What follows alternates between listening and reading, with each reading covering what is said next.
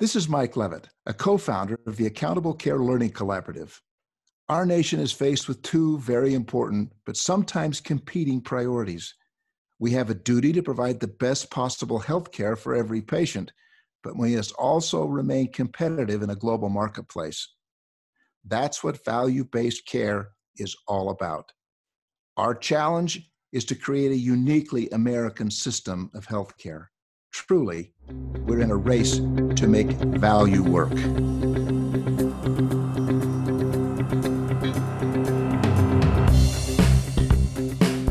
Welcome to The Race to Value, a weekly podcast hosted by Dr. Eric Weaver and Daniel Chipping of the Accountable Care Learning Collaborative. The ACLC is a nonprofit organization focused on accelerating industry readiness for success in value. With its competency-based framework for health value, the ACLC is working with healthcare organizations all over the country to create the workforce of tomorrow. Come join Eric and Daniel as they engage the executives, clinicians, and entrepreneurs who are leading this race to value.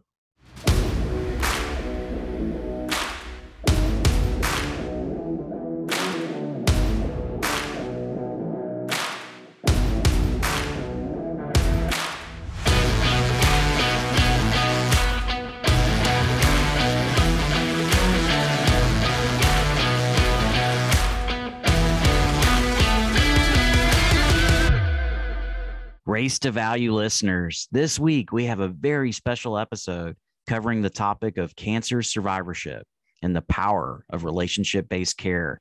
And we have two amazing guests. My friend Sydney Townsend is here to share her story of cancer survivorship, and joining her in this interview is Dr. Kathryn Hudson, her oncologist, who you will learn shared a very special bond with Sydney as her treating physician. I'd like to tell you all a little bit about Sydney. She was diagnosed with cancer in June 2018, 3 months after giving birth to her first child. As a former boxer, she realized she was in the fight of her life and she never gave up.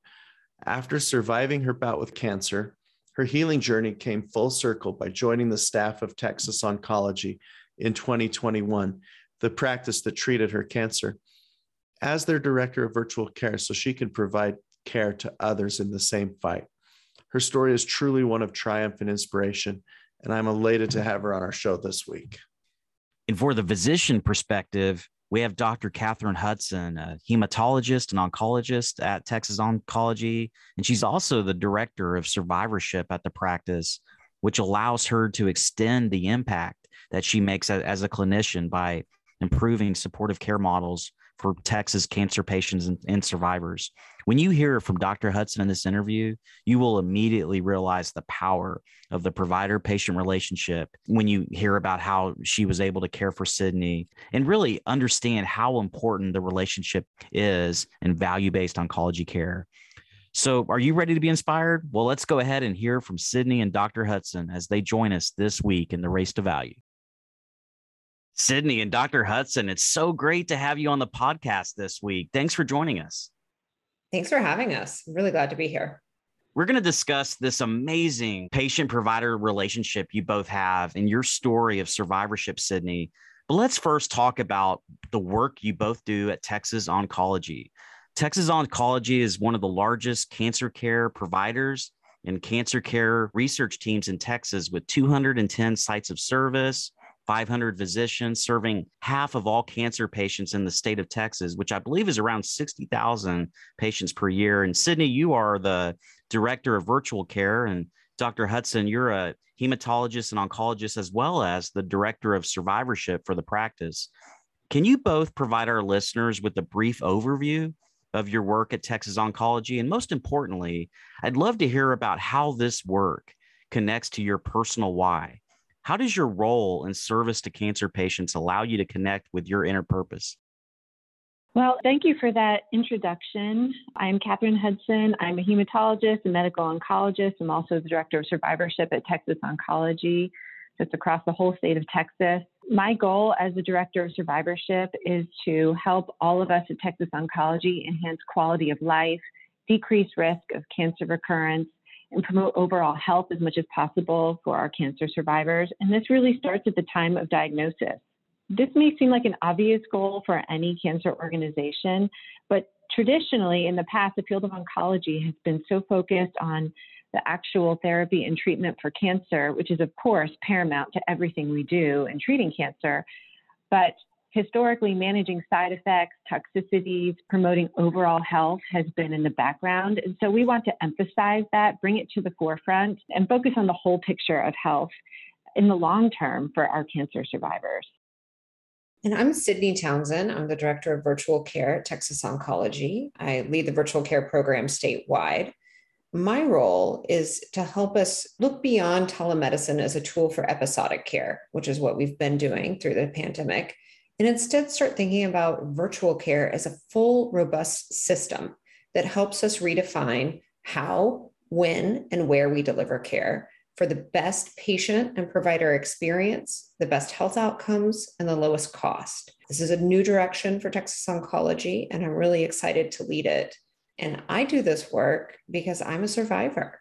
And I'm so glad to be at Texas Oncology. I'm a patient at Texas Oncology and a survivor. I'll tell you more about that journey soon. But Texas Oncology gave me the opportunity to turn what I was afraid would be my greatest weakness coming into the workforce as a cancer survivor. I didn't know if employers would want to hire me, but Texas Oncology saw that and has enabled me to turn my survivorship into a superpower at work.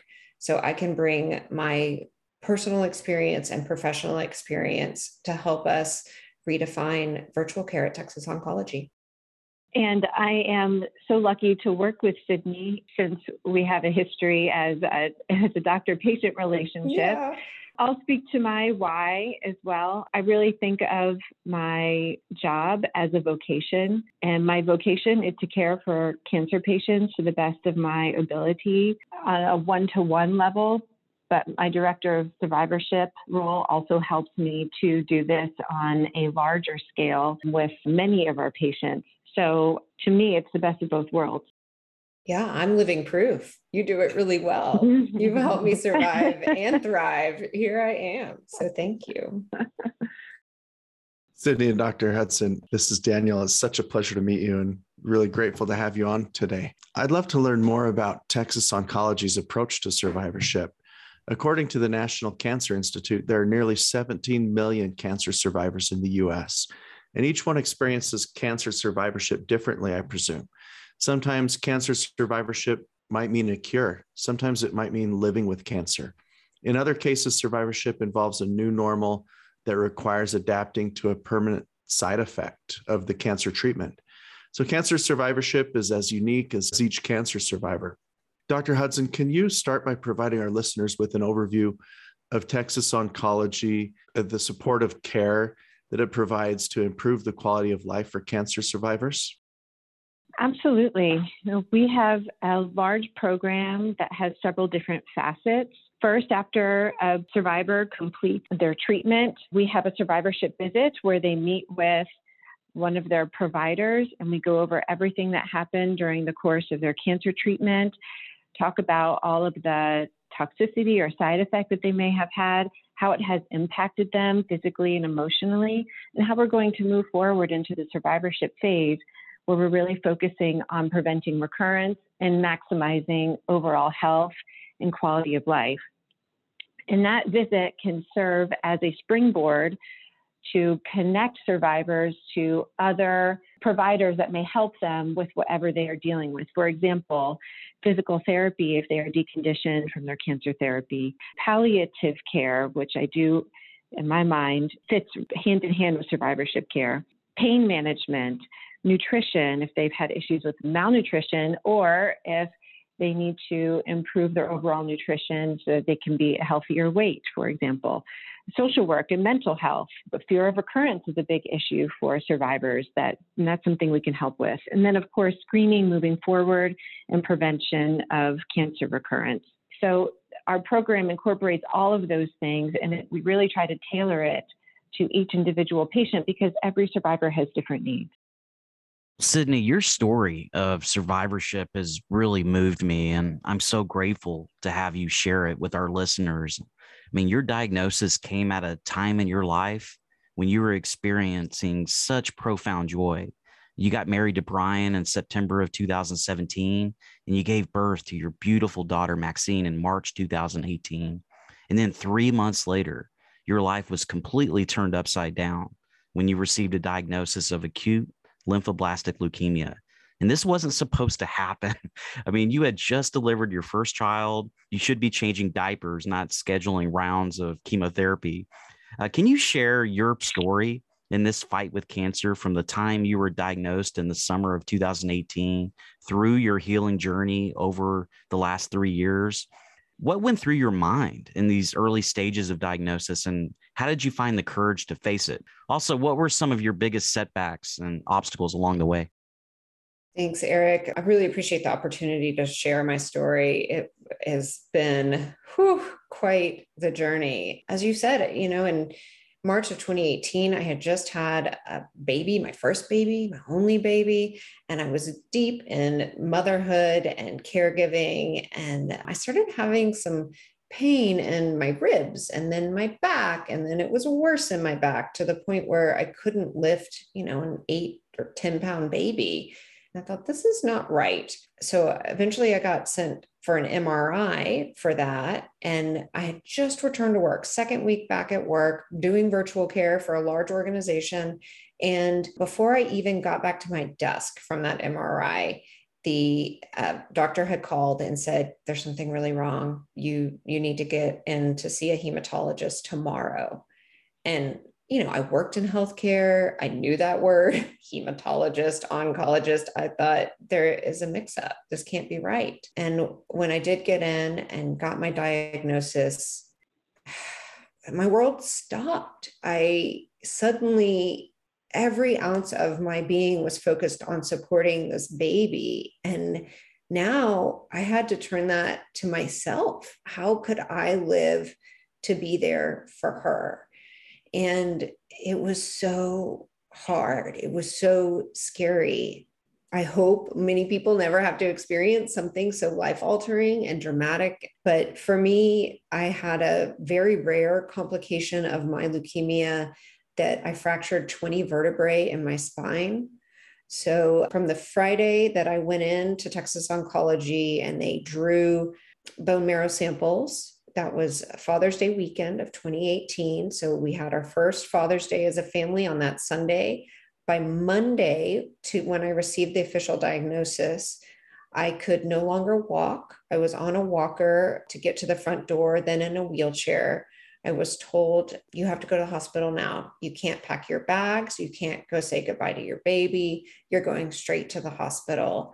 And by the time I arrived there, I was septic and I had fractured even more vertebrae.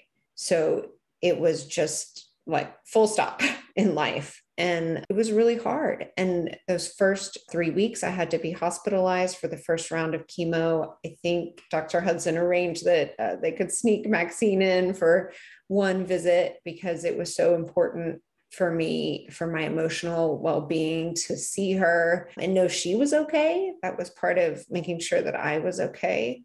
Then, as I finished that round, I got to go home for a few days, but for the next 6 months, I was in intensive chemo, mostly in the hospital. When I wasn't in the hospital, often I was bouncing back to the hospital, and I couldn't see Maxine, my daughter, except for a handful of days a month when my blood counts were high enough to make it safe.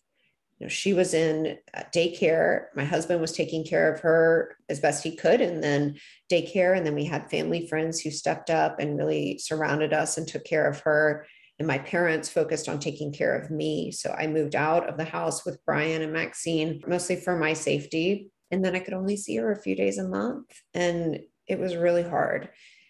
So I got through those first 6 months of the intensive chemo and tried to do physical therapy as best I could during that time as well. Everything focused on, I have a baby I have to get home to. Every stop along the way, I made sure to talk to my caregivers about my newborn, how old she was. Let me show a picture to try to recruit them to my fight, right? That my purpose, it felt so big to get home to her. And I did. But when I finished those 8 intensive rounds, I still had 24 more rounds of chemo of maintenance. as part of a clinical trial that I was in. So, it was another almost 2 years of continued chemo. And about every time I felt better, it was time for chemo again. And I'd be down for a week and then be recovering. So it was a very intense and long journey. But Dr. Hudson was there every step of the way. And I found out early on in my treatment that she was pregnant with her third child. And that moment made me feel like she's got me. She gets it. She knows what a mother needs and that a mother needs to be home with her child, and she will make sure that I get there. And having that trust and confidence was a huge part of my journey. Sydney, wow, I'm almost at a loss for words. What a challenging experience. And thank you for sharing with us. I just can't imagine the difficulties and complexities of that kind of life experience. And, having my own kids and understanding how important they are, it's really powerful to hear your story. Here on the Race to Value, we focus intently on the importance of the provider and patient relationship, because we know that it's so important to great clinical outcomes. However, we have this systematically broken fee-for-service system, and we often see patient interactions that are limited in that relationship expression. And since the fee-for-service game is played by favoring transactional interactions over meaningful relationships, patients don't often receive holistic whole person care like your experience. But something very different is going on at Texas Oncology, because the relationship between you both is deep, and it's created an idealized environment of care for you, Sydney. Dr. Hudson, I'm particularly interested in how you were able to connect with Sydney as a patient, because as she mentioned, you were an expecting mother, pregnant with your third child and caring for a new mother. And Sydney, can you describe also how you were able to establish trust in Dr. Hudson as a new patient? And Dr. Hudson, how are you able to foster empathy and connectedness with your patients? In treating Sydney, how did your innate understanding of her needs as a new mother allow you to better care for her emotional state during the treatment process? And since Sydney was immunosuppressed during her chemotherapy, what did you have to do to help her see her baby Maxine when in the hospital? For me, it was and is an honor to be Sydney's oncologist. How could you not have so much empathy and a deep connection with a woman who is going through this awful experience? As a mom, I know firsthand the instant bond you have with your baby and the strong desire and need to do whatever it takes to care for that child and to be healthy enough to be the mother you want to be to your child. So from the beginning of our long journey together, there was no question that we needed to do whatever it takes to cure Sydney of her cancer, even though we knew from the get-go it would be a long road, and it has been. But we were going to be aggressive and keep our eye on that goal. And that led to a lot of difficulties. This type of chemotherapy and intensive cancer treatment leads to very deep immunosuppression. And this was before COVID, but honestly, it's not even that different in the era of COVID as compared to before, that you have to be really careful with being exposed to any common cold, any virus, any bug going around, because that could be life-threatening if you're on chemotherapy and you get sick from something like that. So it required a lot of hard choices. And Sydney alluded to not being able to see Maxine when she was in the hospital. And that was necessary for that time. And the hospital doesn't allow children in. So she mentioned that we were able to sneak Maxine in once or twice. And that was an example of how we had to balance treatment and being as careful as we could with just the need to see your baby when you just had your first child, and how hard it is to be separated from your child. So we had to make some calculated risk decisions, and luckily everything turned out for the best. And I think when you're in that situation, going through such a hard thing, those moments of comfort and being around those you love really give you so much strength and power to go on. I think those things are really important, even though they still were less frequent than we would have liked. I think every time that she was able to see Maxine kept her and all of her care team, including myself, focused on what the long-term goal was to get through this 3-year period so that she could be cured of cancer and thrive long-term as a mother. Sydney, do you want to discuss, just how you were able to establish trust with Dr. Hudson? I mean, your new patient. Can you speak a little bit about that? Well, to be honest, it was hard. It was scary, right? So many things were happening, and we want to check and double check. And I have eventually apologized for giving her a hard time at the beginning because it was scary and it was hard. But she was constant and steady and sure, and that went a long way. And knowing that she was a mother who understood my battle went a long way. And we had a very long time to build a nice long relationship with so much treatment. But, there was the mother piece, which is the huge anchor, the tie that binds and the huge anchor. And that created a great platform for trust. But I think another big piece for me that stands out is, she's a working mother. And I was planning to be a working mother. And it took I had the 6 months of intensive chemo where I was just a mess and I had a broken back. I couldn't walk. But for some reason, I kept thinking I was like going back to work right away, just around the corner. And I remember a conversation in her office pretty soon after I finished the intensive chemo, but was in the maintenance. And I said, I think I'm supposed to be back at work. And she was like, no, Sydney, this is really hard. The work that you're doing, this is hard. It's okay to stop and focus on this. This is a time to take care of yourself and your body, and work will be there. And that really shifted my perspective and freed me from a lot of pressure I was putting on myself. Here's a woman with an incredible career and a family.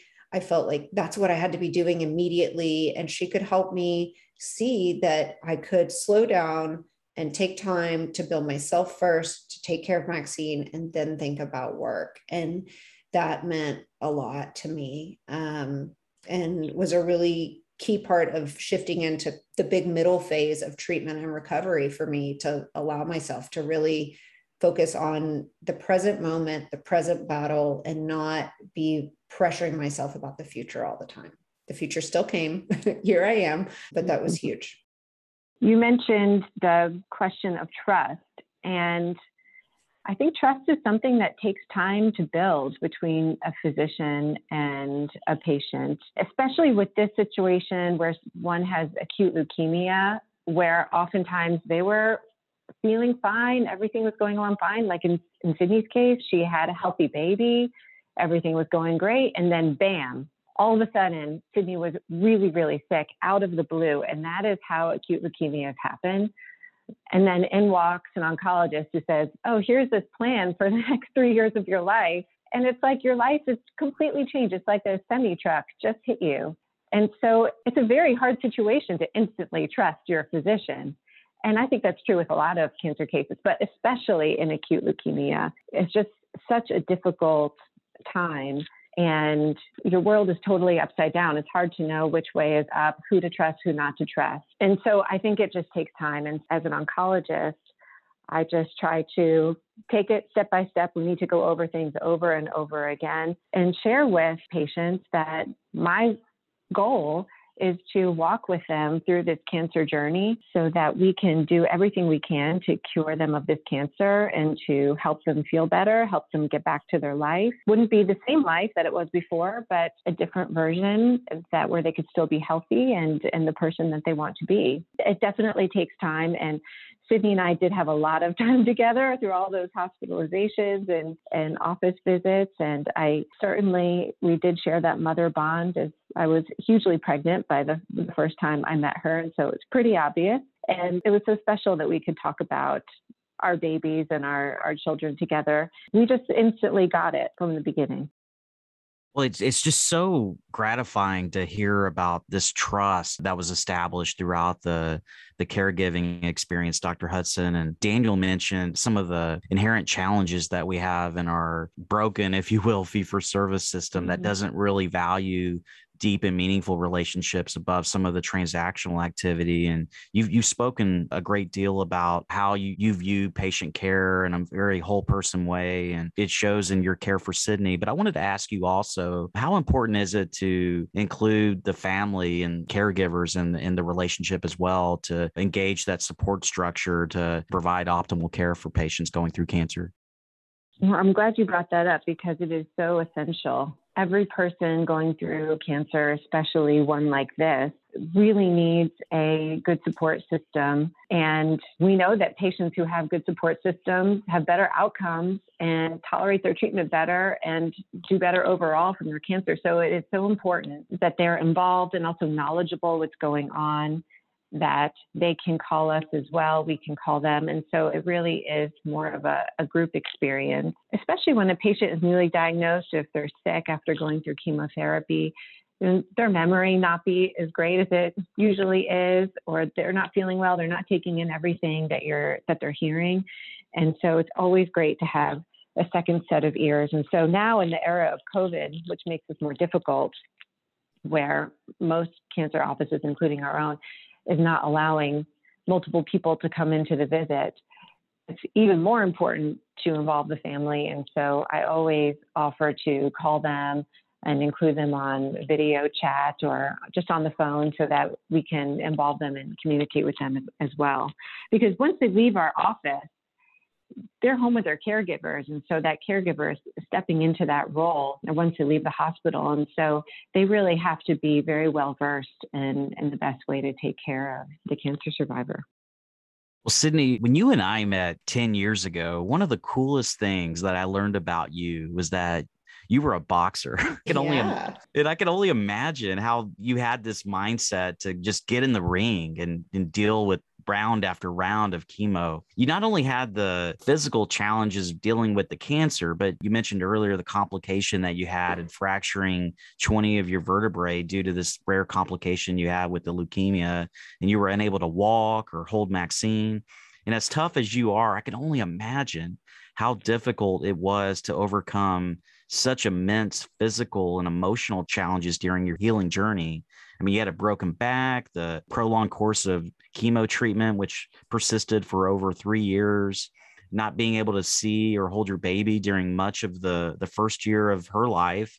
And then obviously the fear and the loss of income, which you might have been thinking about as you were planning to be a working mother, and just having this big life change happen. What was this experience like for you, and what did you learn about yourself? Did your background in boxing maybe help you in providing you with that grit and determination to persevere? And Dr. Hudson, I also wanted to ask you, as a clinician, how do you balance the provision of medical care with the need for a more holistic approach that really honors the whole person and addresses some of the unique and personal challenges related to cancer like Sydney had? Yeah, so boxing, who knew I was training for the fight of my life, as they say. Boxing is something that I've done since I was 14 years old, and I've spent a lot of time teaching and young girls up to grown men, teaching people how to box. And what's interesting about boxing for me is it's fought in rounds, a 3-minute round and a 1-minute break, and a 3-minute round and a 1-minute break. And interestingly, your chemo is done in rounds. So you've got maybe 1 week on, 3 weeks off, 1 week on, 3 weeks off. And that cadence was familiar in that way. It was a different fight, a different form, but I understood the cadence of giving it your all and resting and recovering, and giving it your all and resting and recovering. I had a lot of pictures that I took to every hospital room that I was in and plastered the walls of friends and families and lots of Maxine posters, but always in the center of that wall was my boxing coach and some of my favorite quotes from him to keep me engaged in the fight. And it was really helpful to have that experience, because this is not a sprint. Cancer is a marathon, and I think mine is longer than most, I think, but for everyone, it's not a cold that you're over in a few days. It's a long journey, and you really have to dig in and be committed. I think that boxing probably, this is my opinion, but Sydney, I bet that your boxing really did contribute to your mental strength. I mean, you have so much mental fortitude and focus through that whole 3-year period. Your eye was on that prize and you just kept going. And it was really impressive to watch. I really felt honored to be there with you, Sydney, in that journey, and that which continues on in the survivorship period, because it was just amazing how well you just focused and you continued on and just put one foot in front of the other the entire time. Thank you. That means a lot. And I know for me, one of the big milestones was to get back in the boxing gym and to recover in physical therapy enough to the point where I could do that, and to be strong enough with my nutrition and eating to be able to do that. And the first time I got back in the ring, not against anyone else, just to do mitts with my trainer, felt like a victory and a milestone. It wasn't the end, but it was a huge checkbox on my list on the path back to a new life. Sydney, I love the visual of that and the recognition of how important the mind is in this journey and in this battle. It reminds me of an interview you once did about your cancer survivorship. And you said something about the most difficult part of chemo was letting go. And you described it as the ultimate Zen training. As you were going through this existential life crisis, how did you follow a practice of mindfulness and meditation during the challenging time so that you could let go? And did this ultimate Zen training experience during chemo provide you with newfound or different awareness of approach to living that carries through to today? Yeah, Daniel, this was a huge shift for me. I can imagine that probably everyone listening to this podcast is a high achiever, very focused, driven, always has a task list of 800 things to do. And that was me until cancer hit me like a Mack truck. And it was really hard to let go of that. And every outlet that I'd ever had, put yourself in any hard day that you have at work, family, whatever. You've had a really hard day. It's the end of the day. You're looking forward to what? To unwind. Probably something physical, maybe a drink, a run, a walk, something social, anything that you can think of, likely, I could no longer do. I had to sit with myself all the time. In a lot of pain, both physical and emotional, and make it through that time. And I reached out to a friend who was training at a Zen monastery and asked him for some guidance. And he directed me to meditation for pain. There's a guy who worked at some large medical centers and has a specific pain meditation guide that I started doing that was hugely helpful. And then I just had to work on myself to let go of that need to be driven and taking care of everything else and everyone else and having plans a week out, a month out, a year out. I had to stop and be present in the moment for every moment, no matter how uncomfortable, and just be there. And that's hard work. And it really changed me. I didn't realize how much it was changing me when it was happening. But now that I'm out of the worst of it and into a time of survivorship, I can recognize so much difference in myself. I have a much different gauge for what is worth getting upset about at all, just period. And then when I am upset, I'm much more in control and understanding of myself in that moment. Like, wow, this is something hard. Yes, check, it is hard. Okay, I'm upset. Yes, check, that's happening. This is a feeling that I'm having now. This feeling will pass. There will be a next moment. I will move through it. And it's okay to feel this feeling now. And that's a huge shift. And that carries through in my parenting and my work life and my relationships with my husband and my family. It's just created in me a much stronger centeredness and sense of self that I'm really proud of and feels good. I forged in fire over here. I've got some new skills and I'm happy about it. I think that's just a great reminder how important the mental piece is for everybody going through a cancer diagnosis. And Sydney, you just summarized your journey so beautifully. I wish that everybody going through cancer could have the same experience as you. Sydney, you're truly a superhero. I'm just in awe. And, this is a lesson we could all learn, even if we're not going through what you went through, just the importance of living in the moment. Dr. Hudson, I wanted to shift gears a little bit and talk a little bit about what you mentioned earlier and helping cancer patients with malnutrition. I mean, that's, as I understand, a major side effect of cancer treatment, and in value-based care, we're always thinking about how to avoid unnecessary treatment, ED visits, and hospital admissions. And many people don't realize this, but disease-associated malnutrition and cancer is a main reason for avoidable ED visits and hospital admissions. Malnutrition is one of the most common and most serious side effects of cancer and its treatment, and that condition affects up to 80% of patients, depending on the tumor type and the stage, according to the National Cancer Institute, and it's responsible for nearly 1 in 5 cancer-related deaths. Dr. Hudson, is there a role to play for evidence-based nutrition interventions within the oncology specialty? And what role does nutrition play in cancer treatment? And how does this food as medicine movement persist throughout survivorship? I'm so glad you're highlighting this really important issue. Nutrition is really important throughout cancer treatment and after cancer treatment as well for maintaining optimal health. We actually recently did our own internal study and data collection looking at patients with GI cancers who had nutritional difficulties, and those who had access to a dietitian through our practice were much less likely to be admitted to the hospital, less likely to go to the emergency room. And also, if they were admitted to the hospital, their duration of stay was lower and their total cost of stay was lower. So this highlights how important nutrition care is. And a lot of people with cancer really struggle with malnutrition. We know that patients who have optimal nutrition, or at least do not have malnutrition, are more likely to finish their cancer therapy and have better outcomes. Malnutrition leads to frailty, which can lead to decreased tolerance of treatment, decreased physical activity, and all of those things snowball into increased illness and worse outcomes from cancer treatment. So it's really important. We are building our nutrition program right now because we want to identify every patient who has malnutrition through evidence-based screening tools so that these patients can get the nutrition care that they need. Through treatment, a lot of patients lose their appetite.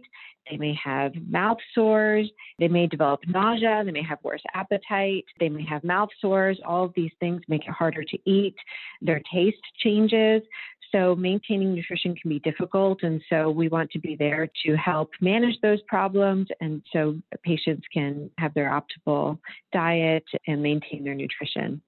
Fluids are also very important. Patients who get dehydrated tend to get sick. That can lead to a hospitalization as well. So all of these things are critical. Later in the survivorship period, after chemotherapy is done, hopefully, or for some people who have cancer treatment that extends over years, like Sydney did, it's also important to maintain as best as possible a normal body weight. That can be a controversial statement because what is someone's ideal body weight? But we know that patients who are not obese can have lower recurrence risks of their cancer, or overall healthy, are less likely to have an early death after cancer treatment.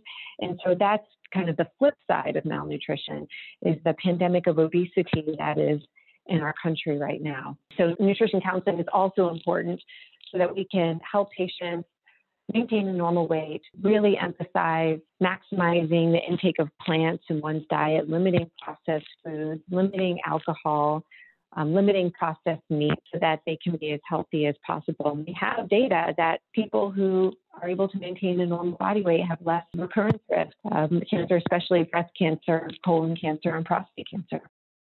Sydney, do you want to add your thoughts? I'd be interested in your thoughts on the malnutrition topic. Yeah, nutrition was huge in my journey too. And having that support every step of the way is important because it changes. It's so bewildering. I went from being postpartum, pregnant at a higher weight, postpartum thinking like, oh, I want to lose weight, to suddenly in a phase of malnutrition and not wanting to eat. And it was really helpful to get counseling on what kind of foods, if I don't want to eat, how can I maximize what I do eat? And to focus on why I'm eating.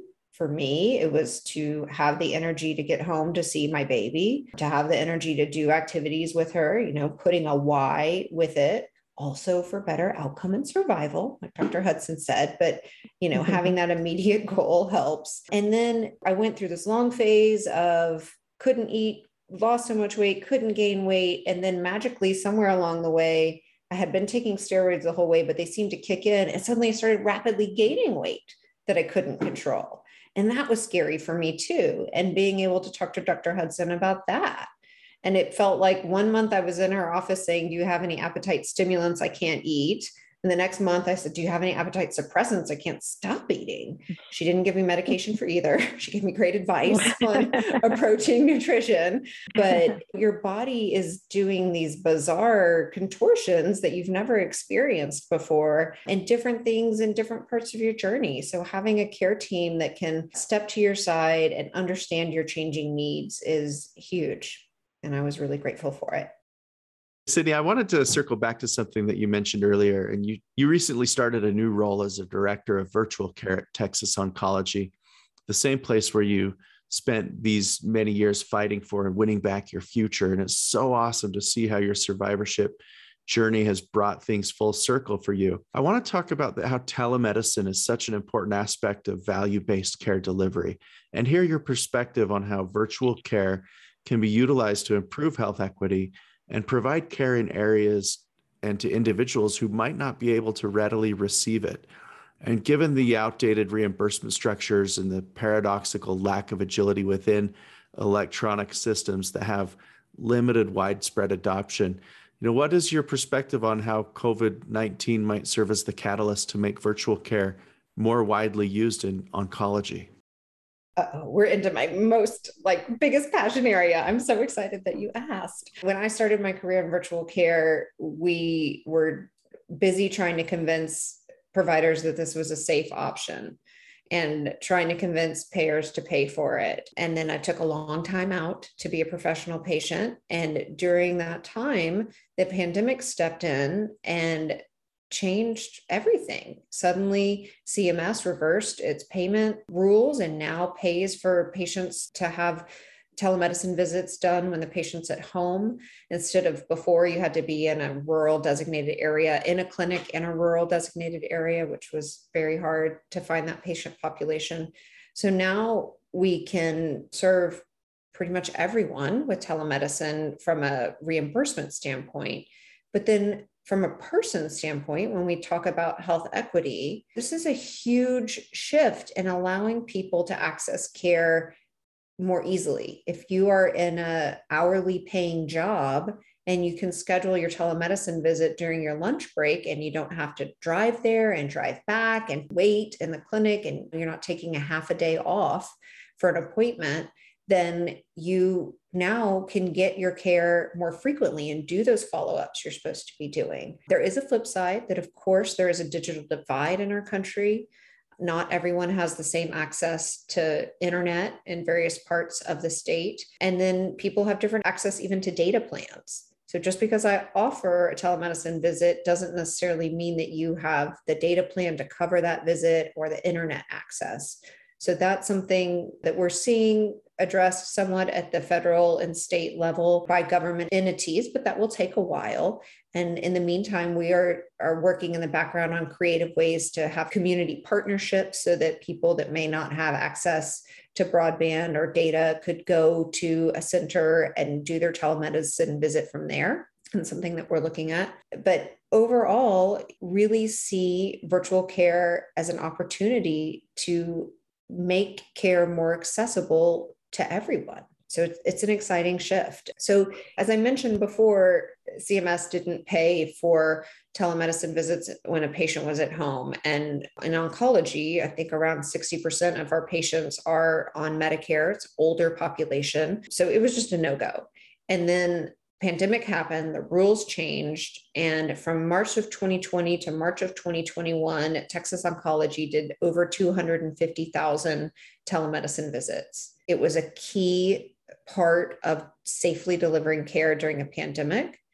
And as Dr. Hudson said, pandemic or no pandemic, any cold and virus is a threat to an oncology patient. And having an option for safer care at home when medically appropriate is a huge step forward for oncology patients. And we have such a longitudinal relationship with our patients. For us, telemedicine will never replace in-person care. It doesn't make sense. You have to come in for your chemo. There's times that you need a hands-on exam. There's times that you need tests and labs in person. And the ability to intersperse when appropriate those telemedicine visits, to offer perhaps urgent telemedicine on-demand visits where we can see patients and help them avoid going to the hospital. That's huge. And I can tell you, as a cancer patient, there were many times that the thought of dragging myself to the clinic was like more than I could even bear. So it's a huge win for us and our patients, most importantly. We're really excited about that.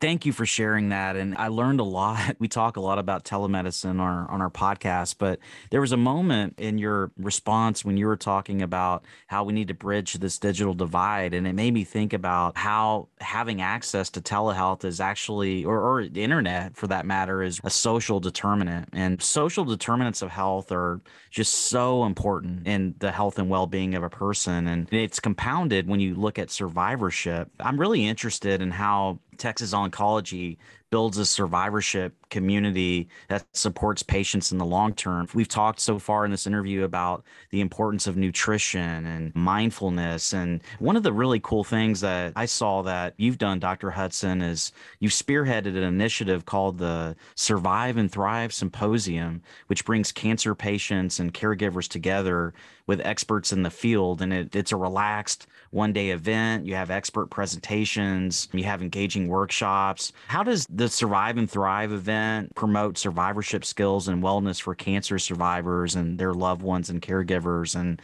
what other things are you thinking about in terms of providing that sense of community that survivors need to get through and convalesce and be their best self?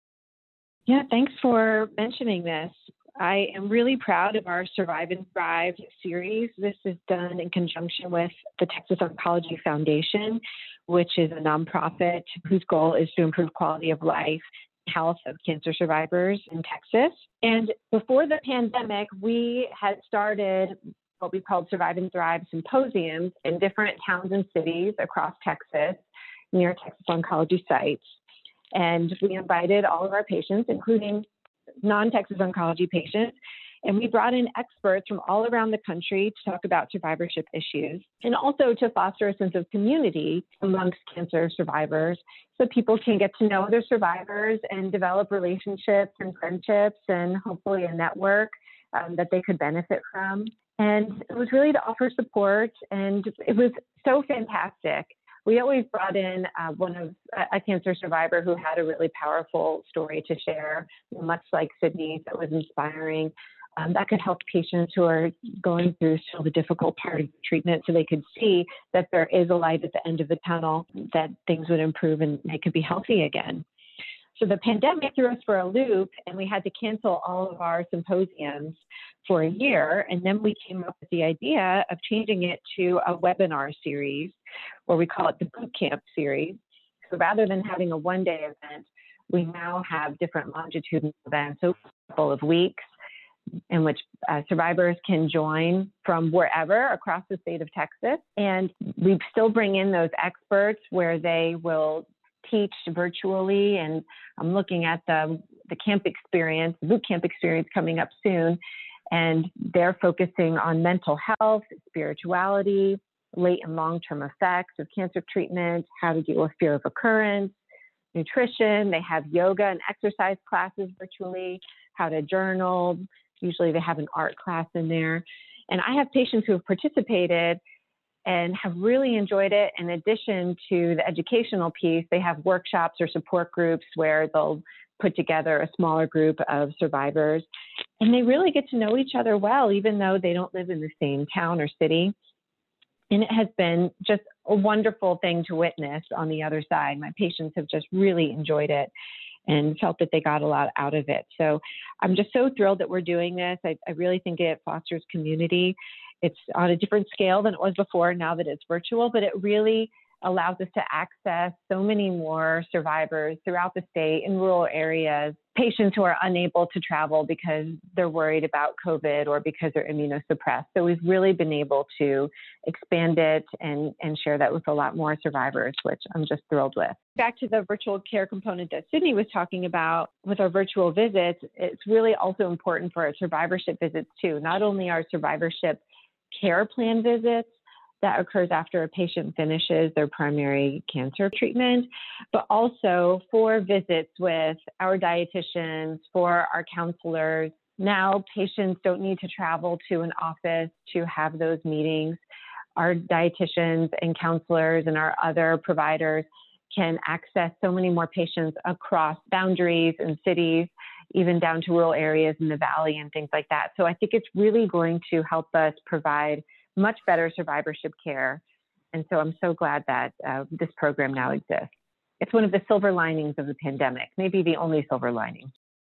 It is. And that reminds me, I did want to also touch on how telemedicine and telehealth is a part of value-based care. Telemedicine and telehealth allows us to provide that easier access to our patients to get those interventions that we know improve their outcomes and keep them out of the emergency department. If you've got a great nutritionist that's easy to access, then hopefully you won't be in the hospital for malnutrition. If you can see a provider on demand same day for an urgent issue, then hopefully you can get directed to the appropriate level of care instead of bouncing in and out of the emergency room.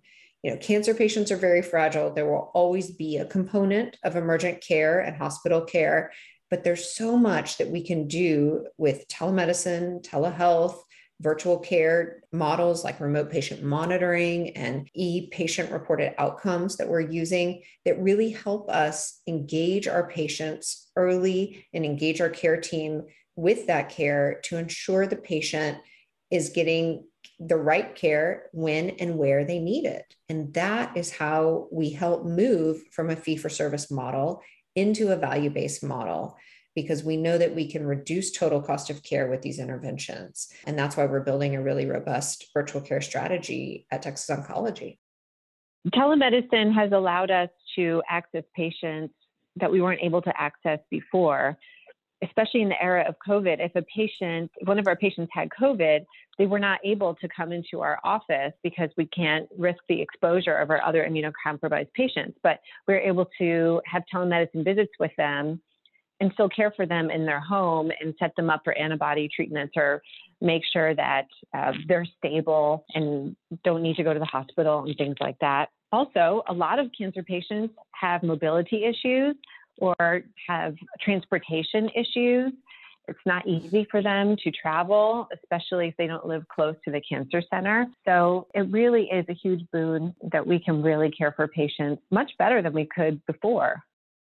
Dr. Hudson, Sydney, I just want to thank you both so much. You've both shared some amazing examples of survivorship and relationship-based care, and I just can't express enough thanks for you participating with us today on this episode. We've really enjoyed speaking with you. As we wrap up, Sydney, as a cancer survivor, what would you tell others listening to this podcast who are struggling with their own diagnosis or have a family member that has that diagnosis? And Dr. Hudson, how can people find out more about your work as an oncology provider, researcher, and survivorship expert? As a cancer patient and survivor, I would say to others that I see you. This feels hard because it is hard. It's really hard. And you can do hard things. And it's easier when you get the help that you need. So lean on your care team. Ask for the help that you need. Lean on your family and friends. It's okay to be vulnerable. It's okay to ask for help. And if you don't have that community to support you, ask the social worker at your clinic or provider's office to help you find those resources, because there are people that care, and this is hard work that no one can do alone. You and only you will be the one who experiences this. You are at the center of it, but surround yourself with a universe of help. Thank you so much for having me on the podcast today. I'm so thrilled to share our story, Sydney's story, and everything that we at Texas Oncology are striving towards in survivorship. And also, I'm so thrilled to share how Sydney, as a survivor and a patient of Texas Oncology, has now come back to work with us to improve our quality of care. We are just so lucky to now work together on a different level towards the same shared goal. And you couldn't have a more passionate, smart person working towards the same goal of quality and excellent care of survivors. If people want to find out more about my work, you could go on Facebook and look up the Texas Oncology Foundation. You could look me up on LinkedIn and feel free to message me. Sydney and Dr. Hudson, thanks so much for joining us this week. I've learned so much about cancer survivorship and the power of relationship-based care, and I know our listeners have enjoyed this interview today. So it's just such a great pleasure, and thanks again for joining us this week. Thanks for having us. This was a great opportunity. It's an amazing thing that you guys do, getting messages out to the community of administrators and providers out there that want to deliver care better and differently. And we're excited to be a part of that community. Thank you. Thank you so much.